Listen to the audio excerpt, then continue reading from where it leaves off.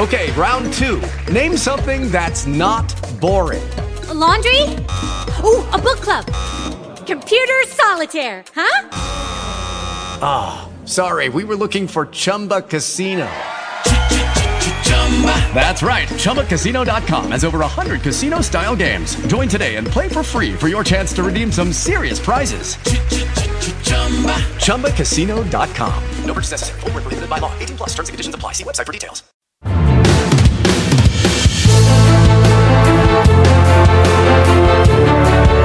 This is the Financial Sense News Hour. Now, here's the Financial Sense News team, Jim Poplava and John Leffler. The tech names were really leading the way most of the session today, with the NASDAQ, the outperforming index, and the second record close for the tech sector for the S&P. Consumers are in very good shape. Their balance sheet, their incomes, wages are going up. Their debt levels are low. But it's mortgage credit, small business credit, large corporate credit. Business sentiment is almost the highest level it's ever been. Consumer sentiment is the highest levels. Markets are wide open. Housing's in short supply. And my guess is mortgage credit will expand a little bit, not going back to subprime. Right now, it's feeling strong. I mean, if we're in the 6th inning, we have our sluggers coming to bat, number 3, 4, and 5 in the lineup. Business is good. Well, we begin this week with the NASDAQ and the Russell 2000 breaking out to all-time records, and we have a decline in pullback in oil prices as well as interest rates. And on this Friday, worries over trade wars possibly breaking out as the G7 meets in Canada. Hi, everyone. I'm Jim Poplava, and welcome to this week's edition of the Financial Sense News Hour. Coming up in Hour 1, Art Hill will be joining me from StockCharts.com. He's really bullish on the small cap sector breaking out. It's not just the NASDAQ and also the Russell 2000, the mid cap and small cap S&P breaking out. And he said basically the advanced decline line is supporting that. Looks like higher stock prices ahead, although he is watching financials in the healthcare sector. The healthcare sector is the 3rd largest weighting within the S&P. The financials, the 2nd. He sees oil trends pulling back, but a bigger uptrend ahead. Art says this is becoming a stock picker's market. Later on in the program, Dr. Keith Barron will also be joining us as we look at the gold market. We're going to take a different perspective. We're not just going to try to tell you where the price of gold is going. We're looking at peak gold, and it's not just coming from someone like Dr. Keith Barron. It's coming from some of the biggest gold producers. But we're going to look at the industry itself, the companies that produce the gold and the companies that explore for it. What's going on in both segments of the gold mining sector, all of that coming up, along with Ryan Poplava on what moved the markets this week, all in Hour 1. And I'm John Leffler. Coming up on the big picture today, Jim did mention the pullback in oil prices, but if you've been tanking up lately, you'll notice the prices have been scunching up at the pump. And what is the question before us then? Is there a probability that we will see higher oil prices? So what we're going to do during the first part of the big picture is examine the case both for and against why oil prices are more likely to head higher than lower, and then what that means for investors. And back in 2012, you remember we were telling investors to buy blue chip stocks. I mean, after all, the Fed was in quantitative easing. Interest rates had banged down to zero. Worked pretty well for a while, but it seems like some of these dividend stocks are having difficulties now. So the question is, do dividends matter? That's the second part of the big picture. All of that coming up today on the Financial Sense News Hour. And first we turn to say once again, welcome back, Ryan Poplava. And the purpose here is to talk about the drivers and the catalysts this week in the financial markets. You know, judging from what we saw transpire during the week, Ryan, it looks like things started off fairly calmly versus the gyrations, of course, we saw due to Italian politics last week. And at least for the moment, that's passed us by, but I'm sure it's going to raise its head again. But anyway, what else was going on? You're definitely right about that. Last week was very interesting. It was nice to see the markets wake up a little bit in some ways. It was a little bit scary. You know, were we looking at another sovereign debt crisis situation? Credit default swaps were going up on all the debt over there. and even some of the debt over here on our side. And that was a bit concerning to us that the credit markets were getting nervous. Of course, things resolved themselves out. The Italian coalition, the 5-star movement in the league started to move more towards the center, saying, we don't want to leave the EU. We're not looking for a new referendum, for a new vote. They were able to come together and agree on some things. And that paved the way towards the recent rally we've been seeing in equities.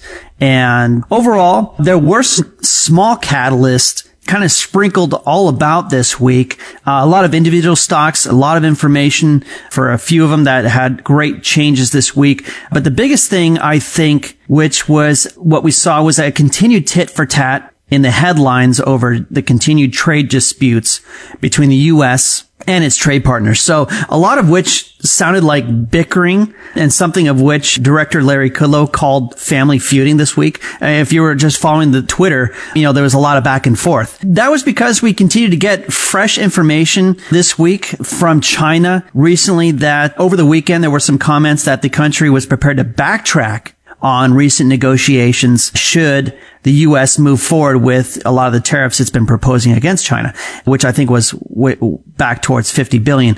And an incremental increase they announced this week of around $25 billion that they were willing to import more of U.S. goods, again, as long as we're not looking to implement our $50 billion in tariffs. And that brings the total right now, the Wall Street Journal reported, at around $70 billion in farming and energy-related products that, again, the Chinese are willing to import more of.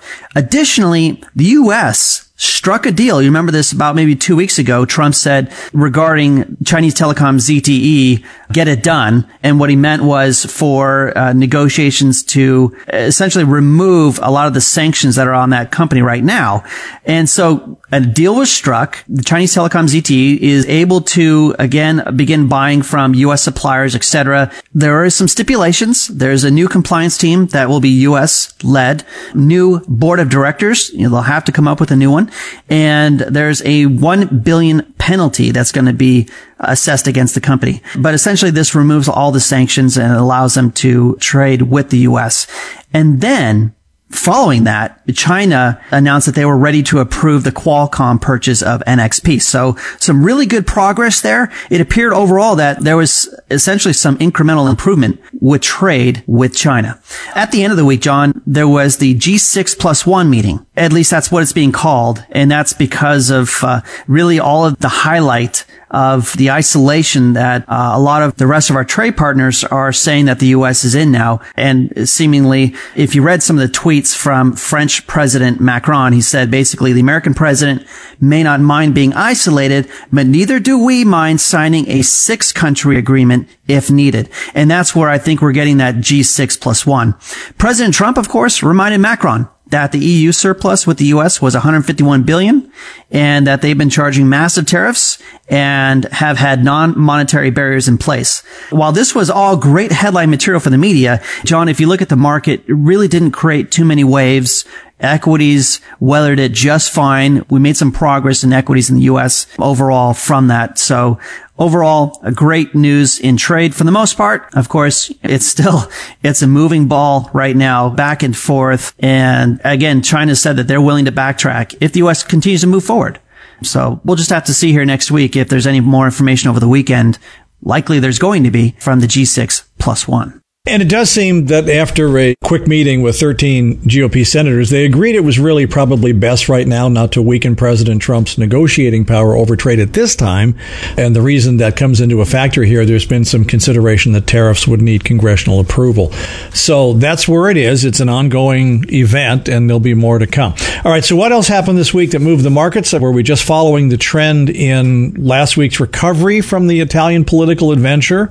Obviously easing concerns of an Italian referendum to leave the EU, and economic news from the U.S. Where does that stand? Yeah, for the most part, the biggest catalyst this week, beyond a lot of the trade negotiation comments, the headlines, the back and forth, news from China. But the other one was news that the ECB officials all week, essentially starting around, I think, Wednesday, when there was a couple articles about it, a couple of key officials started talking out about it. They're saying next week, as the European Central Bank meets to review policy directives, it could be a live week where they review and decide on the the tapering of its purchase program. So next week is going to be a very important week in regards to that. Immediately, the euro rallied this week on that news, and we started to see some yields go up in Europe. Weidman said the market expectations for QE ending in 2018 were plausible. Knott said that it is reasonable to announce the end of asset buying soon. And Peter Praet said that it's clear that next week the governing council will have to make the assessment on whether the progress so far has been sufficient to warrant a gradual unwinding of our net asset purchases. So that's three officials all saying the same thing. It's highly likely that at least they're going to talk about it, maybe announce that there's a discussion and what that discussion is going to look like, and then maybe we get an official announcement next month. But like I said, the euro rallied very strongly in the news, and so did bond yields, which of course didn't help Italy, which has seen its yields skyrocket over the past 2 weeks. And that kind of makes the timing of all this rather interesting, don't you think, John? Yeah, I know what it was. They were listening last week to the show. You know that. I mean, that's because you mentioned short German bunds. That's what it was. They knew what it, they were paying attention. Yeah, it's inflation. They're having inflation right now around 2%, when expectations were for 1.8. Their economic GDP is averaging around 3.5%. So they're on good footing. Another thing that happened this week, I didn't mention it. Merkel basically said that she was open to some of the reform. There's a lot of talk right now about the ECM. And so they're really considering what tools do they have if there's situations like what just happened with Italy last week, if there's some disruptions.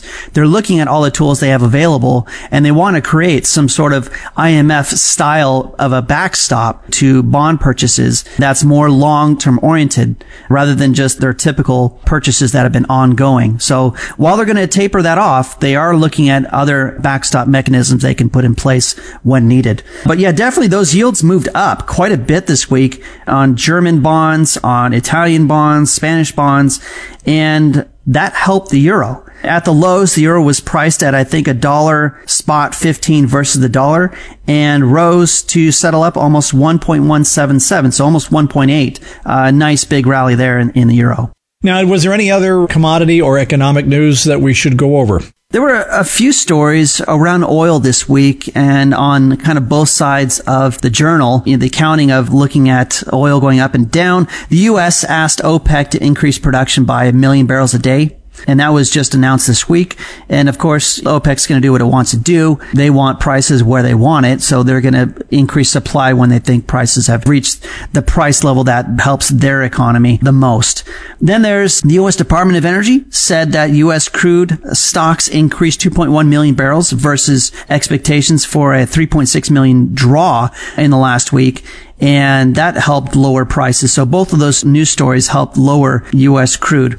Another news story here that hit the lines was Venezuela has a month-long backlog in orders due to what they say is a tanker bottleneck, but likely it's maybe many other complicated issues. But there's a backlog there, and that caused Brent crude to go up to almost around $76 a barrel.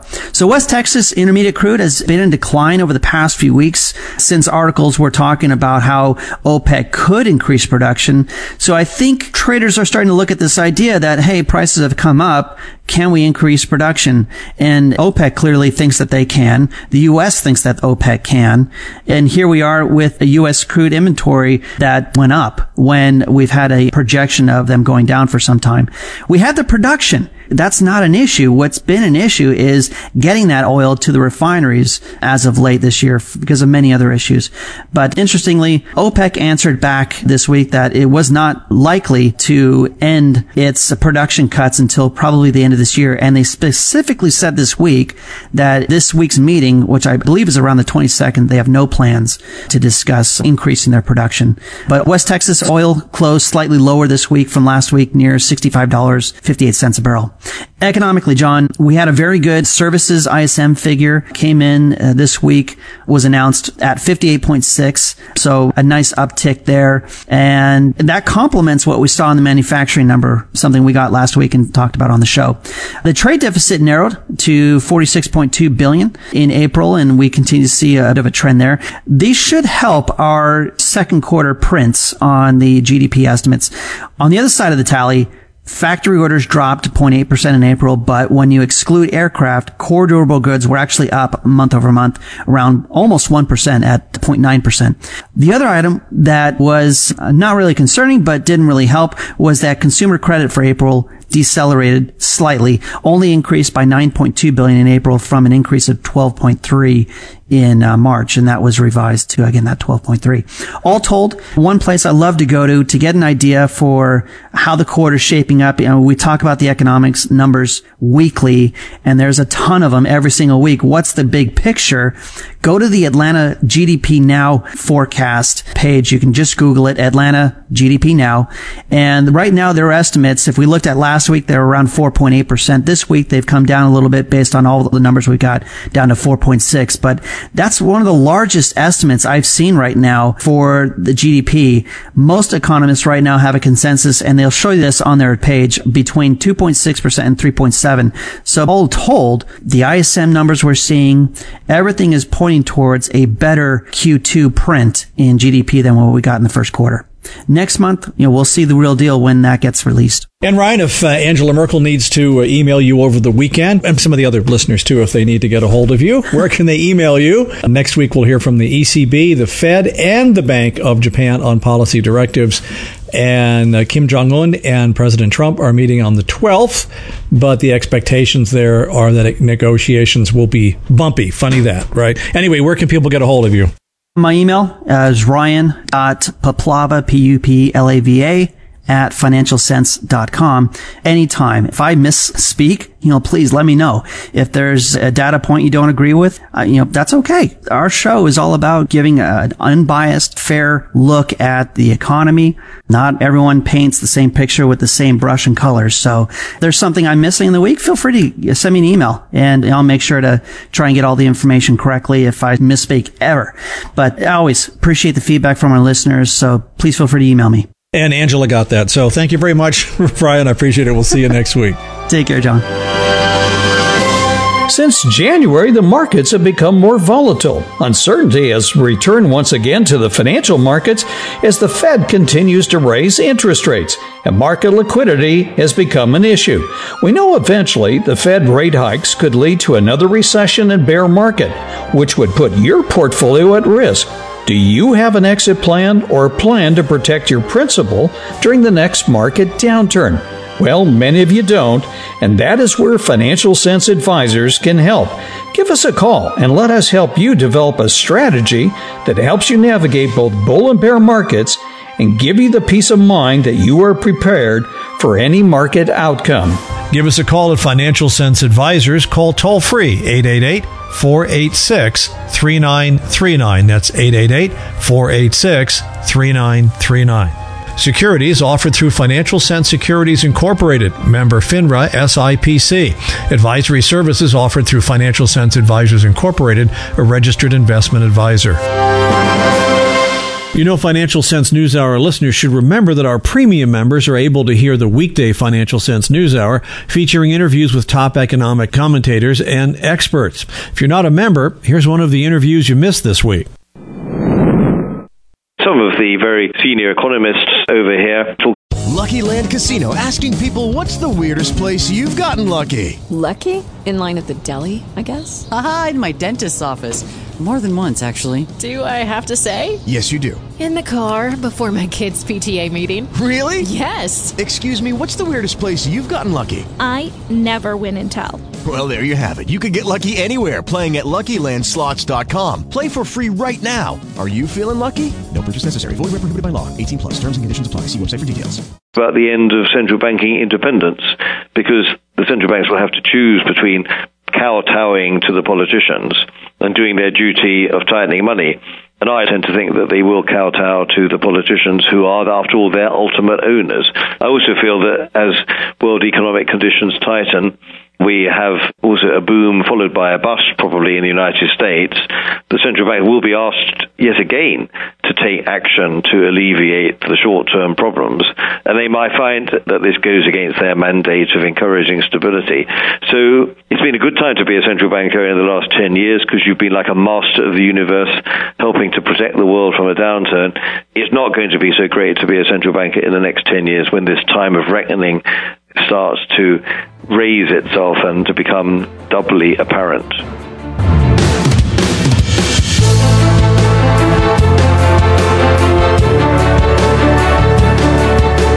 Well, all the attention in the press goes to the Dow Industrials, but there's something else going on. Technology, small caps are breaking out to records. Joining me on the program from StockCharts.com is Art Hill. And Art, let's talk about what is going on with technology and small caps. I have charts of the NASDAQ, the Russell, the S&P 500 small cap stocks, all of them at record levels.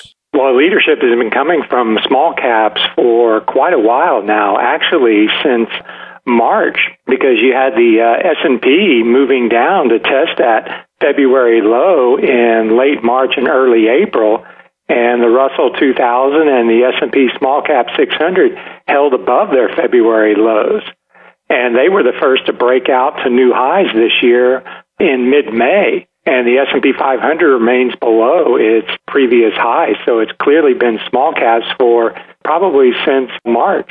I just wonder how much of this has to do, Art, with the dollar, because, we've seen a very, very strong rally in the dollar here recently. And of course, if you're an international company like the Dow or let's say an S&P 500 company, you're getting 40-50% of your sales overseas where, the small cap stocks tend to be more domestic.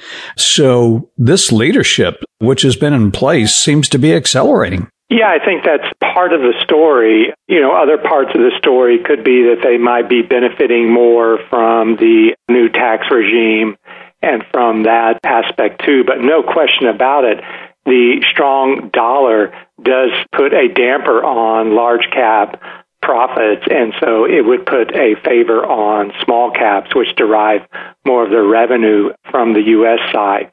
And it doesn't take much to move small caps, because I think the small cap universe is like less than 10% of the total U.S. investable stock market, basically, whereas the S&P 500 accounts for like 80% of the total U.S. investable stock market. So it just takes a small portion to move out of those S&P 500 stocks to really move those small caps.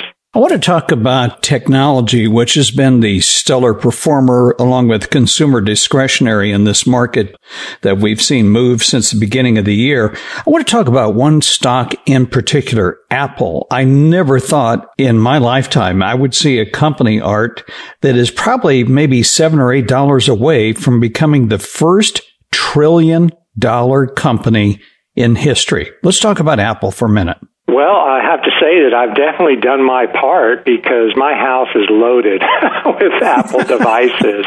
It's crazy. My children love them.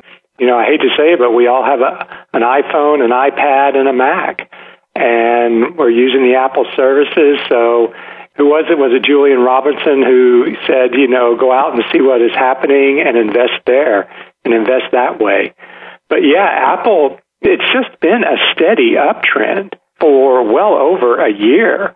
You can go back to July 2016 when it started moving higher, and, it's turned a little bit more volatile over the past year, but it's still a choppy uptrend. There's clearly a movement from the lower left of the chart to the upper right, and of course it's near an all-time high right now, so clearly you want to be erring on the side of the bulls. The incredible thing about a company like this, if Steve Jobs was only alive today and held on to all his Apple stock, he would make Jeff Bezos look like a pauper. But it's amazing to see the amount of cash that this company generates, and that is something that's moving a lot of these stocks. I want to move on to something else that you touched upon recently and talk about the significance of that, which is the advanced decline lines you're seeing across markets are breaking out to new highs. Why don't you talk about the significance of that in terms of prices heading higher? Okay, well, what we have is the advanced decline lines are measuring internal strength or weakness, and they call that market breadth. And what you do is you take advances minus declines every day, and if there's more advances, you add to that line. If there's more declines, then you subtract from that line. You get a cumulative line over time. And so that kind of represents the rank and file of the index, say for the S&P 500, whereas, the actual S&P 500 is driven by the largest stocks weighted by market cap. But the advanced decline line doesn't care if you're ExxonMobil or if you're some smaller stock in the S&P 500. An advance is +1, a decline is -1. And so when we look at the S&P 500 specific advanced decline line, it hit a new high already this week. And that tells you that there's good internal strength in the index. And I would expect it also to move to a new high in the coming weeks and months. And we're also seeing new highs in the mid-cap AD line, the small-cap AD line, and the NASDAQ 100 AD line. Let's talk about another sector that has been breaking out recently, and maybe this is a reflection of the tax cuts as well, although it's surprising with the rise in gas prices, and that's retail stocks. You take a look at some stocks like Macy's and others that are breaking out. Let's talk about what's going on in the retail sector, which is probably one of the areas that you want to expect to see the strength. Well, I think that's incredibly positive for the U.S. market, and it probably goes back to being a positive for small caps because, retail stocks tend to be domestically oriented. Sure, some of them are going to have some overseas exposure, but most of them are going to get most of their sales from the U.S. And I like to look at the XRT, which is the retail SPDR, because it's a very broad-based retail ETF that's equally weighted, and it's got a lot of stocks, and it is closing in on a 52-week high, and it is up significantly since April. So I think we have to take that as positive for the broader economy and hence the broader stock market. Let's move on to a couple other sectors. In one that's very important, it hasn't really done much of anything, and that's the healthcare sector. If you look at the ETF XLV, let's talk about the significance of healthcare stocks because they represent a significant portion of the S&P 500. Yes, they do. And I think what's dragging down healthcare would be some of these bigger names in the area. Bristol Myers Squibb, Biogen, IDEC, Regeneron. A lot of these big pharma companies have been hit. I know Regeneron would be considered a biotech. Now, when I look at the XLV, it looks like it is firming right around the 200-day. And if it can get above its April-May highs, I think we're going to have a breakout. That's around 84. And then if you break down the healthcare sector and you look within, you can see that the XBI, the biotech SPDR, is on the verge of hitting a new 52-week high. So there's clearly some strength in areas of the healthcare. I think it's just the big pharmas that have been dragging it down. We also look at medical devices. They hit a 52-week high this week. That would be the medical devices iShares. And then you have the healthcare providers ETF, IHF, which is also near a 52-week high. But yeah, the fact that XLV hasn't broken out yet is probably what's weighing on the S&P and preventing it from, challenging its high. So we need to get some participation from that sector because I believe it is the third largest sector in the S&P 500. Comes in around 13.9% of the index. Let's move on to the dollar next. It sort of bottomed there in the middle of April. We've had a real nice run, ran into resistance around the 95 area. Let's talk about the dollar. Is this just a temporary rally or from a trend perspective, what does it look like to you? Well, these trend things always depend on the time frame. Because if I look at this October-November high, we surged, 88, 89 to around 94, 95, and we've hit that October-November high. And that's kind of the last significant peak to watch for to get a major trend change. But I would go ahead and say that I think the long-term trend for the dollar has changed because of the significance of the move. it's been a really sharp move that kind of is like a rocket lifting off. It's got enough thrust to suggest that this move is sustainable and it will continue. Now, we're a little bit overextended after a 5% run from April to early June, late May. So we could get a pullback in the dollar, but I would expect it to resume that uptrend. You know, if you look at in relationship to the dollar, if you look at some of the other places around the globe, we're seeing problems in Europe, we're seeing problems in emerging markets. Art, I wonder how much of what we see going on in the market is a reflection that the U.S. has the best looking house in a global neighborhood. Well, yeah, I mean, the U.S. is looking quite good, especially, as you said, when you look at small caps and technology. And that includes large cap technology. I think technology is one of these sectors where everything is clicking. The small caps within the sector and the large caps within the sector. And you look at EEM, Emerging Markets ETF, and it hasn't even challenged its April high. It's just been working its way lower since that January peak. And that's probably a reflection of the strong dollar as well.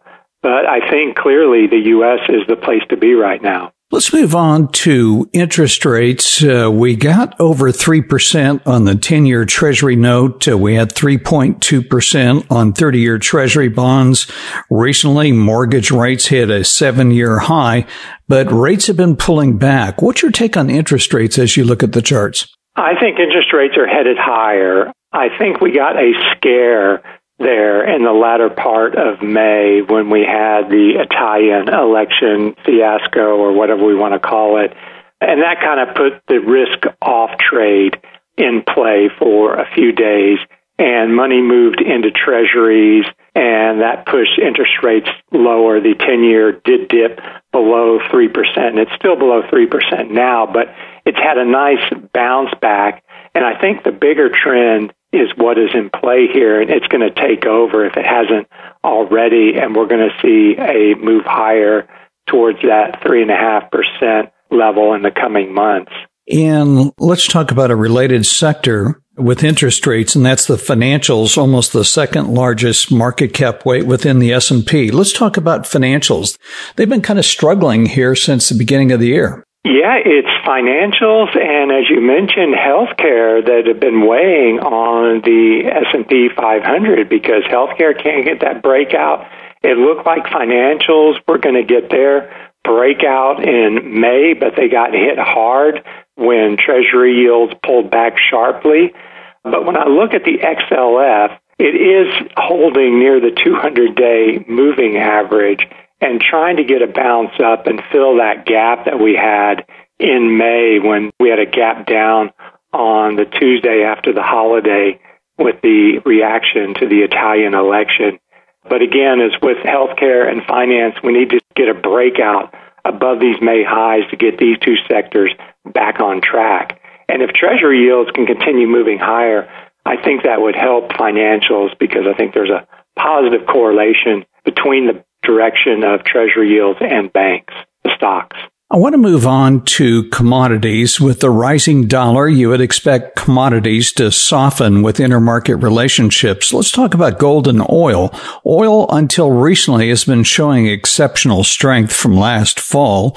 It's pulled back after hitting, it was up almost 60% at one time, touching $70. Let's talk about gold and oil here. Okay, well, looking at oil, I kind of work under the assumption that a pullback within a bigger uptrend is more of an opportunity than a threat.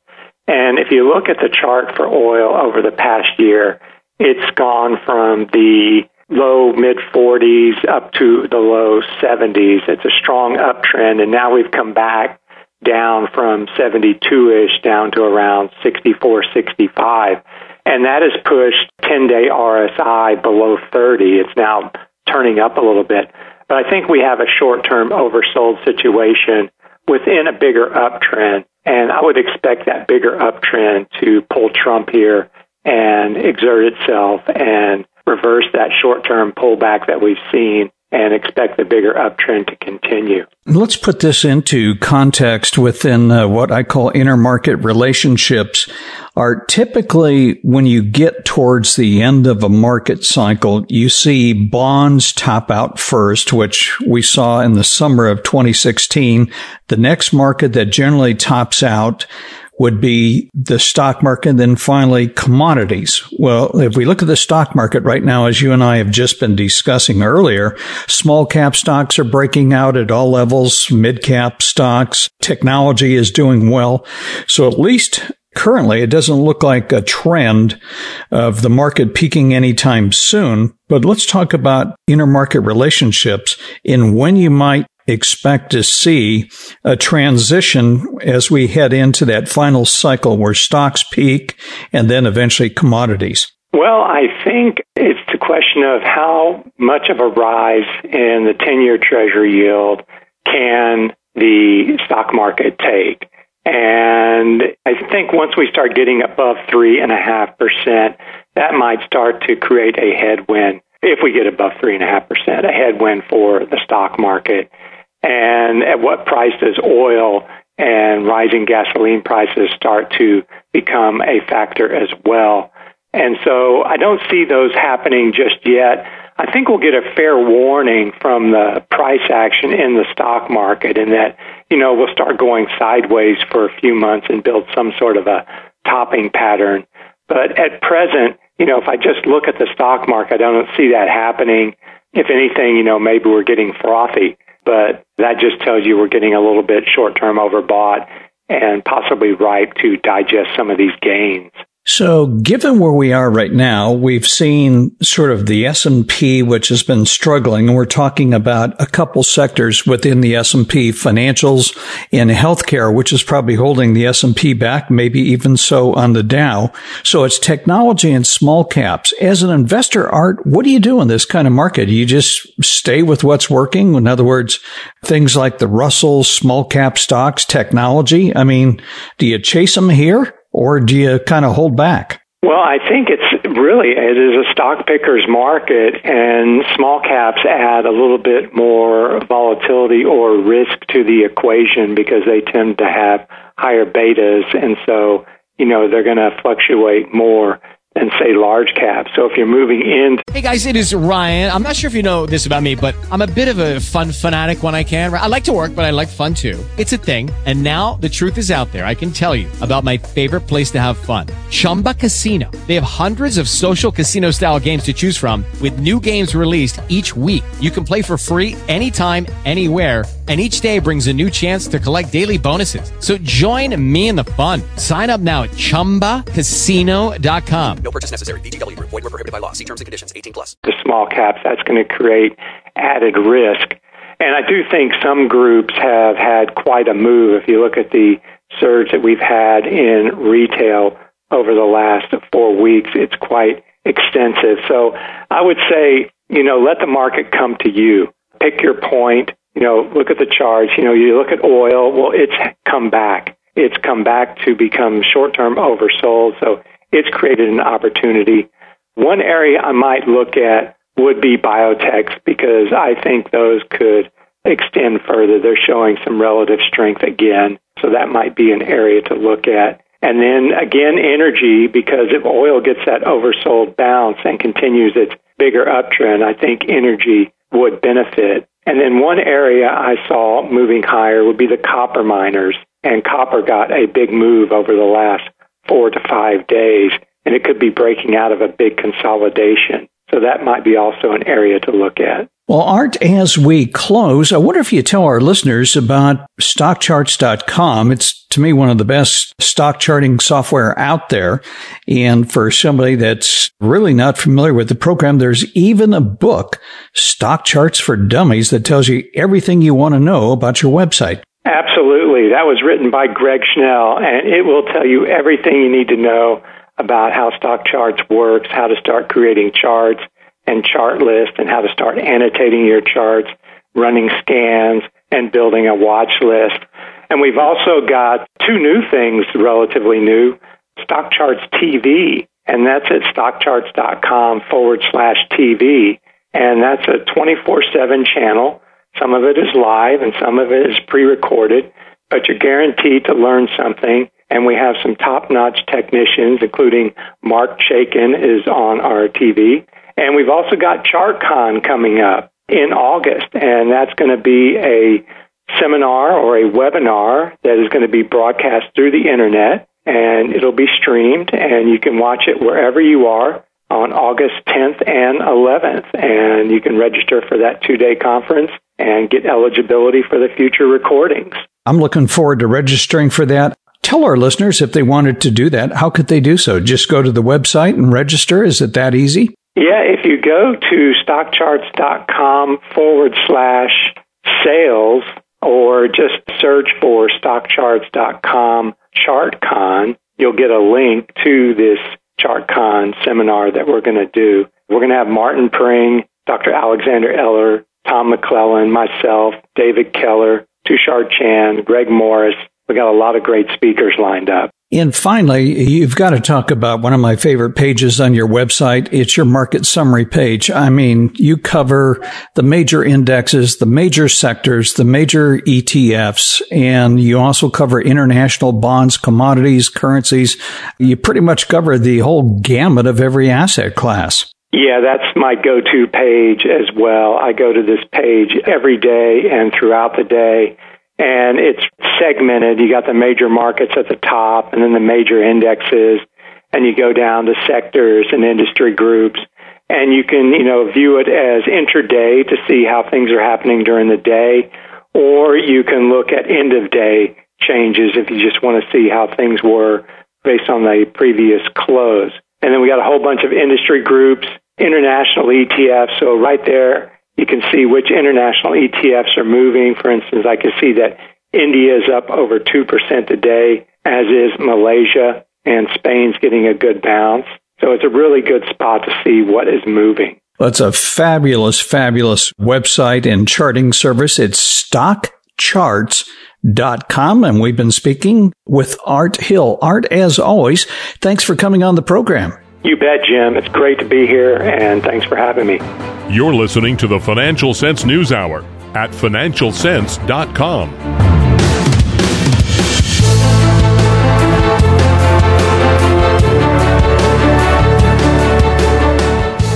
Remember that Financial Sense News Hour also has a daily program, and here's what went on during one of our shows this week. There are basically two reasons why we think that people should be following the economy. The first is that the stock market has a tendency to roll over and fall more than 10% about every 20 months.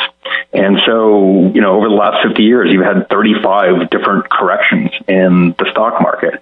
And so while the stock market is a really great way of anticipating problems in the economy, it gives you way too many signals. It's basically signaling every year and a half that there's a problem in the economy. And the reality is about a third of those are worth following. So there are too many signals in the stock market, and it's impossible to differentiate between the ones that matter and the ones that don't matter.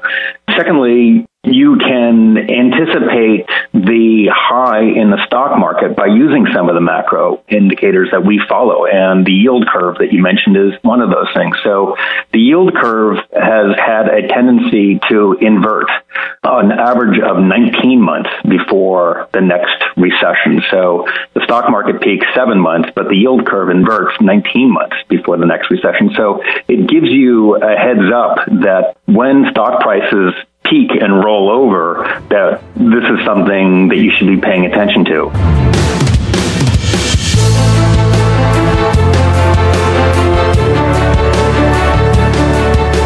Well, the price of gold is up for the year, but it's been having difficulty. As many of the technicians on the program have said, 1350, 1380 seems to be a resistance level. We've tried to broach that area several times, have been unable to. What we're going to do today is look at gold, but from a different perspective. What's going on in the industry? with the exploration companies as well as the producers. Joining me on the program is Dr. Keith Barron. He is chairman and CEO of Aurania Resources, a gold exploration company. Keith, I want to look at the gold markets from a different perspective. What's going on in the industry? And let's begin with the producers. You have large companies like Newmont, Freeport, you have Barrick. A lot of these companies shuttered a lot of their gold projects in the downturn in gold that began in 2011. A lot of them, just like the oil industry, got rid of much of their exploration department.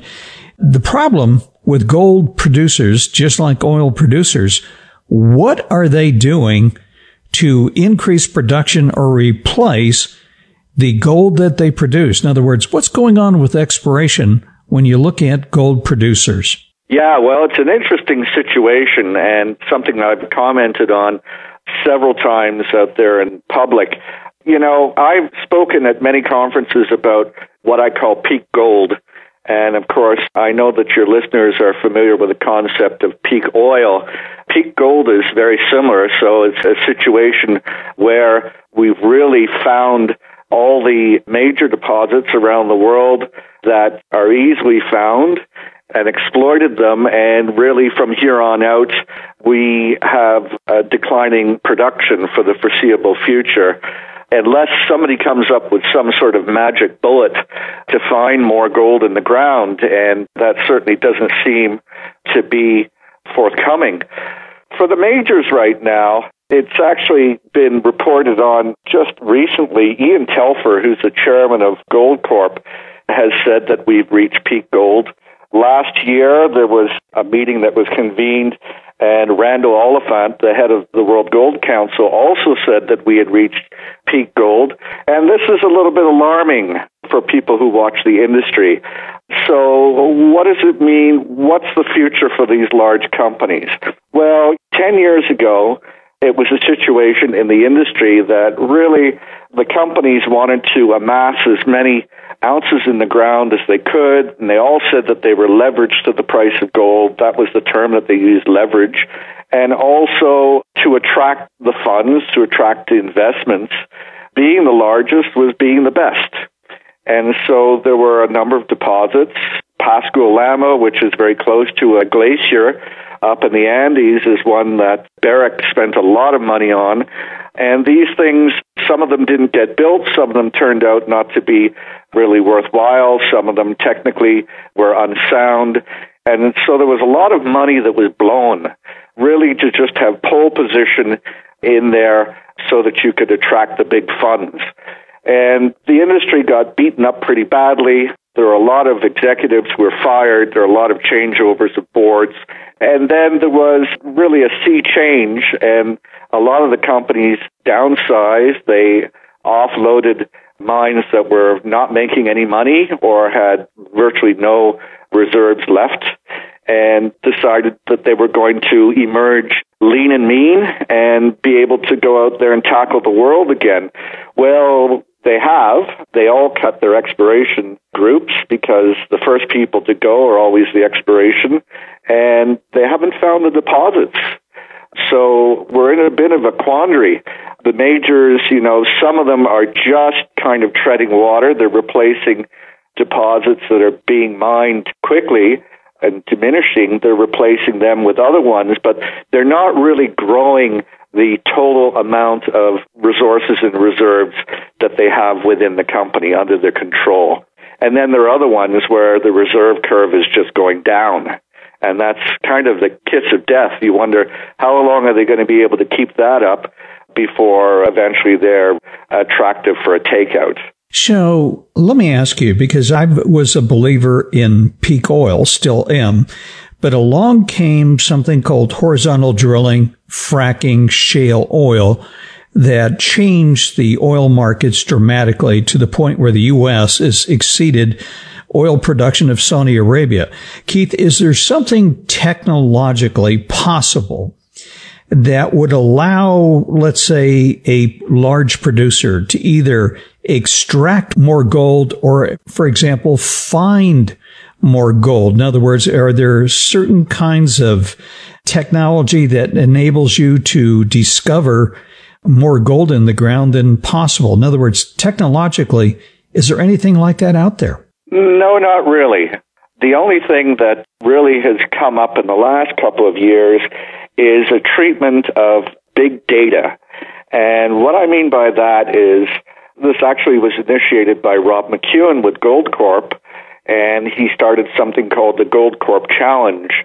And basically what he did was take all of the records of the underground mine, of the Red Lake mine, that had been amassed for, since the 1930s, and put it all online. And so he put it online and he ran an international competition. I think that the first prize, if I remember correctly, it's quite some years ago, was $1 million. So if somebody could find new reserves for him using this data package, they would win the prize. Well, as you know, Rob is a consummate promoter. He knows his stuff, and he did an extremely good job with this and really did put Goldcorp on the map. And, of course, the people who did come up with the prize, it was a company out of Australia called Fractal Graphics. I think they came up with 10 new ore zones underground that they ended up extracting and making a lot of money from. So, you can, through a process of digitization and really using computer algorithms and a lot of stuff that wasn't available to people in the past, you can kind of walk through the data. In fact, there are some universities now that have virtual rooms where you put the glasses on and you actually walk through the underground data like you were walking through the mine. It's all virtual, a real experience. I've never done it myself, but these are some of the tools that are being used today to find more ore. But really, it's just going after largely the dregs that are left behind from many years of mining. And it's not effective to go out there and find brand new deposits in greenfield areas. I want to talk about gold mining itself. There was a prolific gold belt in South Africa. South Africa used to be the largest gold producer in the world. A lot of those mines are seeing declining production. In fact, Keith, they're digging down so deep. I think, a mile or two below the Earth's surface? You've actually been down that deep in some of those mines. Are there any areas left? For example, when we think of oil, we think of the Middle East, where there's large deposits of oil that still remain in Saudi Arabia, Iran, and Iraq. Is there any other regions of the world or the possibility of other regions around the world where you would have a prolific geological gold belt? It'd be interesting for your listeners to hear my experience in South Africa. I went down Western Deeps a long, long time ago, and I went down more than 5 kilometers. It was 135 degrees Fahrenheit. Wow. At the face. 135. The miners were all sitting on their backsides working the drills. There was a 55-centimeter zone, a working area. 55 centimeters is like 1.5 feet. It's not a lot of room at all. And all these guys were kind of crushed in there, and there are all kinds of devices being used to hold up the ceiling. And they were spraying water constantly to keep the temperature down. So the humidity was more or less 100%. And we had to wear safety goggles underground, but they would fog up absolutely instantaneously. So very, very difficult place to work. Now, you can't really go much deeper than that because as you go deeper in the earth, everybody knows it gets warmer. In some places in the world, it gets very, very hot very quickly. So you cannot go too deep. Maybe sometime in the future you'll be able to use robots, but certainly you can't take humans down there. Prolific gold belts.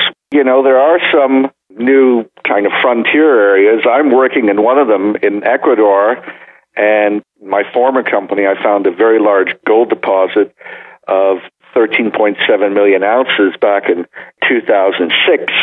that was working in Ecuador in really a frontier area along the border with Peru.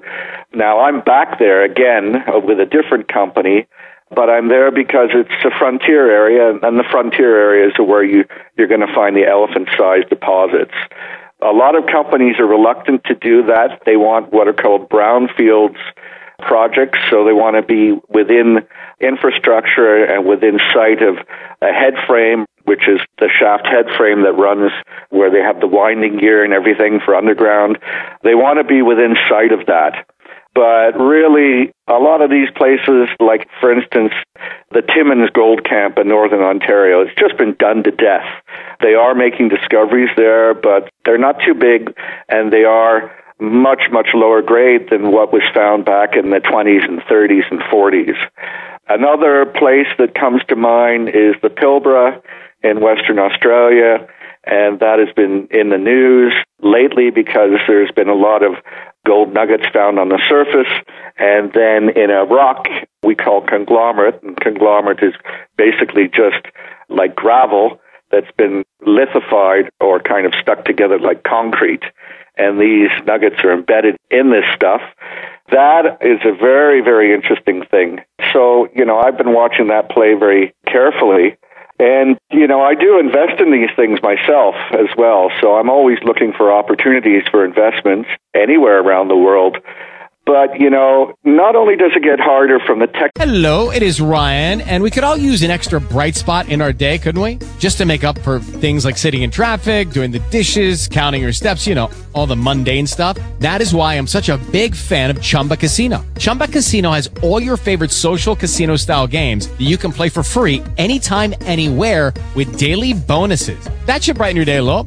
Actually, a lot. So sign up now at ChumbaCasino.com. That's ChumbaCasino.com. No purchase necessary. VGW Group. Void where prohibited by law. See terms and conditions. 18+. Technological aspect, but if you're working in the U.S., and people say this to me all the time, they say, I don't want to go to places like Ecuador because there's political risk. Well, the fact of the matter is, if you found anything in the U.S., you'd have the Sierra Club and the Friends of the Earth and the World Wildlife Fund and everybody else on your back, and they would be bringing court actions and injunctions to stop you from doing what you're doing. And really, the political risk in America is very, very high. You can't get a project going in California these days, not for love nor money. Even places like Nevada that have been very, very prospective and are a huge part of the mining business, it's getting harder and harder to do things. If you want to do some drilling for exploration, in Nevada now you have to permit every single drill hole. And you can imagine just how long that takes. And, you really have to come up with every kind of spot you could think of in your mind, maybe a year or two in advance, that you may want to drill in the future, just to get the paper down so that you can actually do it on the day.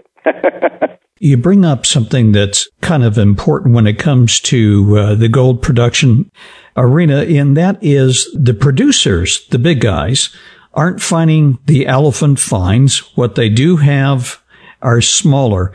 In the last decade, Keith, the exploration, the junior mining companies like the one that you ran, it was the juniors that were going out and doing the wildcat drilling, so to speak, in finding the deposits. And if it was sizable and the grades were good, well, they got taken out like your company did.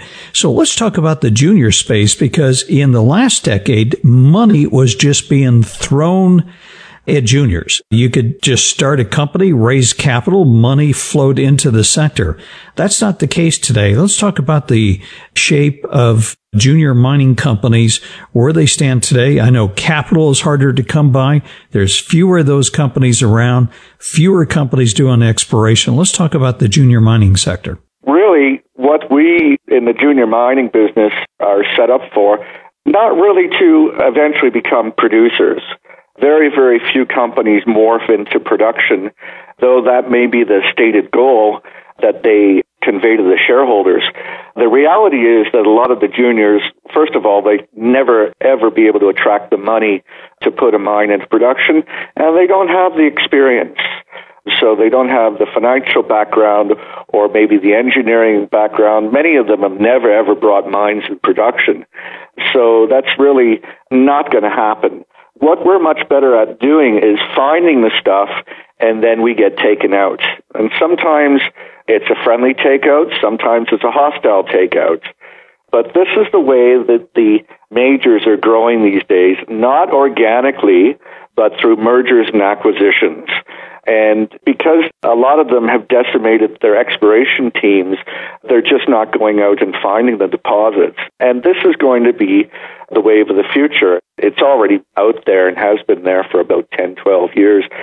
So when a junior gets acquired, there's usually a tender out for the shares, and the offer could be, say, 30% or maybe 50% higher than, let's say, the shares have been trading over a calendar month, something like that. That's often the way that these offers are being presented. And depending on what jurisdiction you're in, sometimes 51% of the shares have to be tendered to the deal. Sometimes it has to be 60, sometimes it has to be 75%. And then once that's happened, then the remaining shareholders are forced to either take the paper or take the cash or a combination of the two from the acquiring entity. So, that's part of it. The other part of it is financing. And, in our business, they call us flaming matches. And they do that because we are always looking for money. Exploration is expensive. And once you're onto something in the ground, you just want to bring more drills in and spend more money on it. Certainly that's what happened with Fruta del Norte, the discovery I was involved in 2006. We ended up having more than 12 drills there, and that gets very, very expensive. So you have to go to the markets and raise some money, some more funds to accomplish it. But certainly if your expertise is finding deposits and developing them and then successfully transferring them on to a bigger operator, a major, and making a lot of money for the shareholders, then you'll attract the funds. Well, let's talk about where we are today compared to, let's say, in the last decade. Keith, in the last decade, as larger companies bought out exploration companies with deposits, the price and the bidding price got to be at such a level, it almost became uneconomic. And this happened to a lot of companies. And this gets back to your point about everything was all based on how big you could get. And so you saw a lot of companies overpay in terms of prices to buy these companies. Certainly we're not in that situation today. Would you agree? I certainly agree. I think that's pretty obvious where we are right now. You discovered a major deposit, one of the biggest deposits and discoveries in the last couple decades. You're back there once again. What brought you back? Well, I think it's one of the best mineral belts in the whole world, and it hasn't received a lot of exploration. And that's been for a number of reasons. Some of it's been due to lack of infrastructure, just difficulty getting in, lack of even topographic maps that have only been generated really in the last couple of years in some of the border areas. And, you go into these places and you see people, artisanal miners who are recovering gold by panning in the streams and in the rivers, and you think to yourself, boy, oh boy, this gold's got to be coming from somewhere, and obviously it is. But the artisanal miners don't have any access to technology, of course, and they don't know how to follow these things up. And, we bring every method to bear that's been successfully used by us in the past with my former company to find the stuff in the ground. And I'm hoping that eventually we're going to be very successful. We're doing pretty well so far. Keith, you pointed out political risk, and you point out about the environmental problems of trying to get a mine permitted in the U.S. A number of years ago, and maybe this is one reason why the mining industry changed, countries like, for example, Mexico, where there's large gold and silver deposits, you couldn't get access to property rights. And so companies were reluctant to go in and mine something if you knew the government could confiscate it.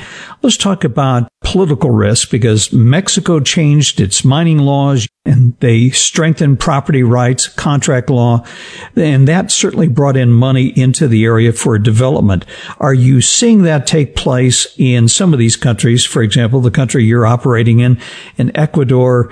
And do you see that expanding, or do you see, for example, countries going the way Venezuela did, which is basically they confiscated assets, and of course now Venezuela is a wreck? Yeah, Venezuela, actually, I was working there in the 90s, and they passed a law. They said that we're going to throw out all the companies with the exception of Chinese, Iranian, and Russian. And they let them operate for a few years, and then Hugo Chavez threw them out as well and nationalized the whole thing, and then it became just a basket case with no investment and just a lot of artisanal miners flooding the rivers and streams with silt and mercury-laden tailings. So the whole thing is a mess. There's one deposit called Las Cristinas, and the place is just like a moonscape right now, and very little money has ever gone to the government in taxes. It's just gone to the black market. Every so often a populist leader comes along like Chavez, and they think that they can cure all the ills of the country by nationalizing the deposits, taking the money, and then they promise that they're going to dish it all out to the poor. And we've seen similar sorts of things in the last couple of years in Zambia, in Mongolia. Gosh, we even saw it in Australia. They were going to bring in some punitive royalties, I think 20% at one time, and this is the Rudd government, and it fell as a result of this craziness. Now, in Ecuador, they tried a similar sort of thing about 10 years ago, not nationalization, but trying to bring in a windfall profits tax that's in the process of being repealed right now because they've realized that it's very negative for investment. Companies walked, and nobody wanted to put a dollar into the place anymore. Things have really, really turned around there because they were relying on the oil industry to carry the weight, and then the oil price suddenly got smashed, and they have no viable minerals industry. So they have to do something to encourage foreign investors like myself to come back, and they've really started to turn things around. You know, in other countries, well, it depends on where you go. I mean, Argentina's having a little bit of a kind of a come to Jesus moment as well, and they're reversing a lot of their former policies. But other places are getting tougher, especially one that comes to mind right today is the Congo.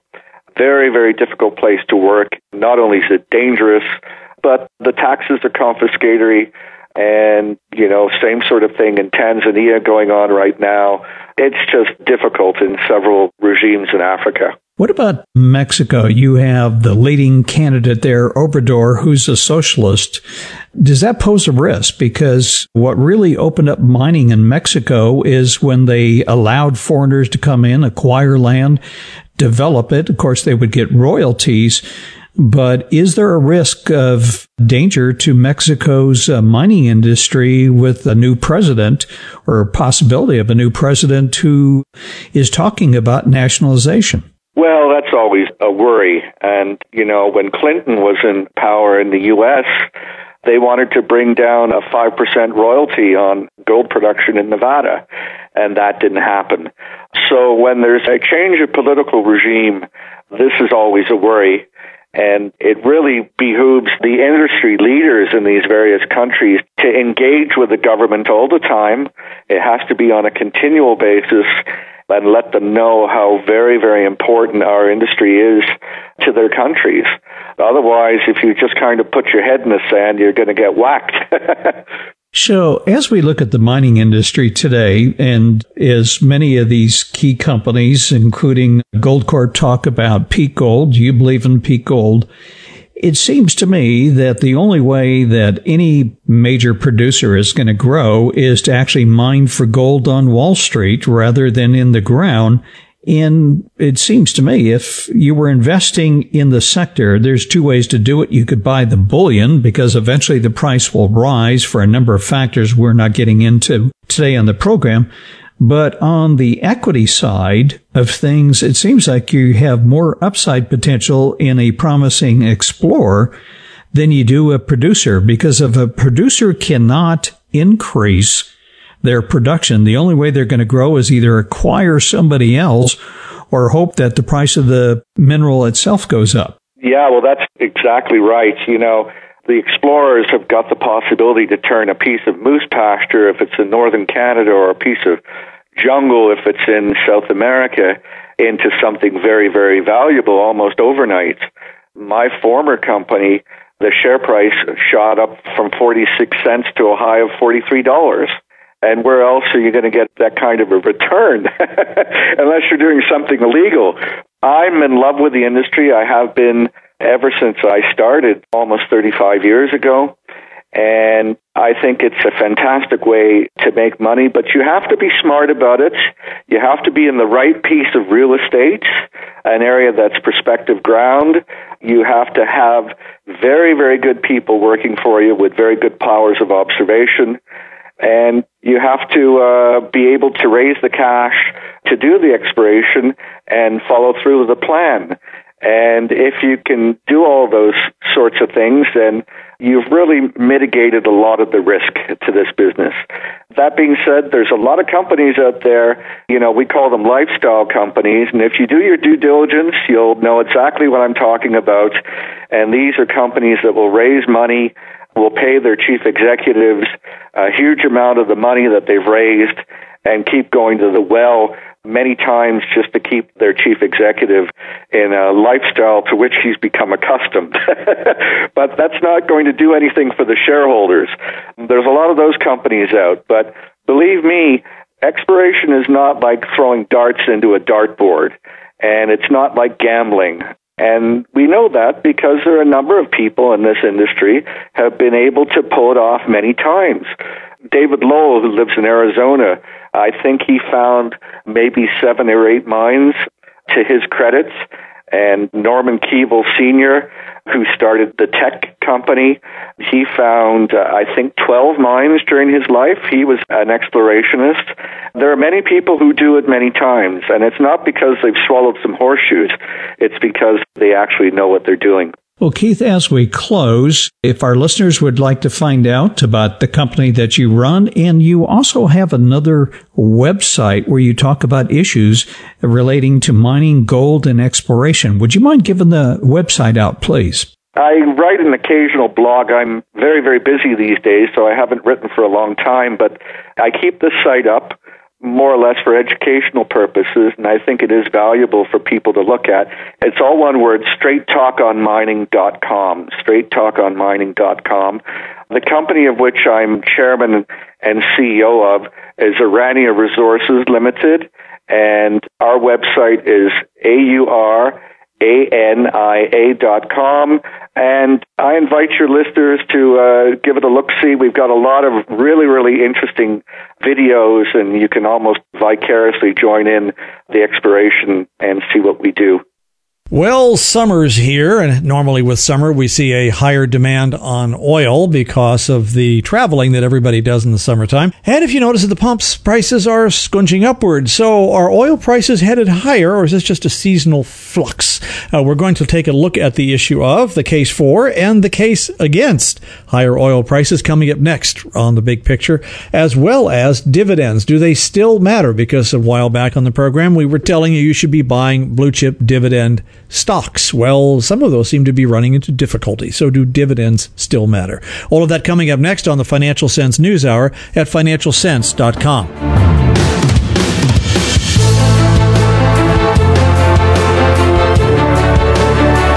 The Financial Sense News Hour is for informational and educational purposes only and should not be considered as a solicitation or offer to purchase or sell any securities. The investments, investment strategies, and investment philosophies discussed or presented on the News Hour each involve their own unique risk factors, which are not discussed on the show. Responses to listener inquiries are based on the personal opinions of the Financial Sense staff and do not take into account listener suitability, objectives, or risk tolerance. Financial Sense News Hour and its parent company shall not be liable for any financial losses that result from investing in any companies profiled on or advertised with Financial Sense, or arising out of the use of any material on the News Hour. Be advised that you invest at your own risk.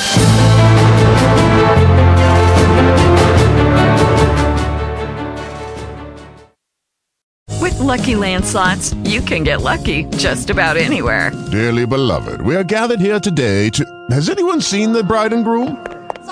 Sorry, we're here. We were getting lucky in the limo and we lost track of time.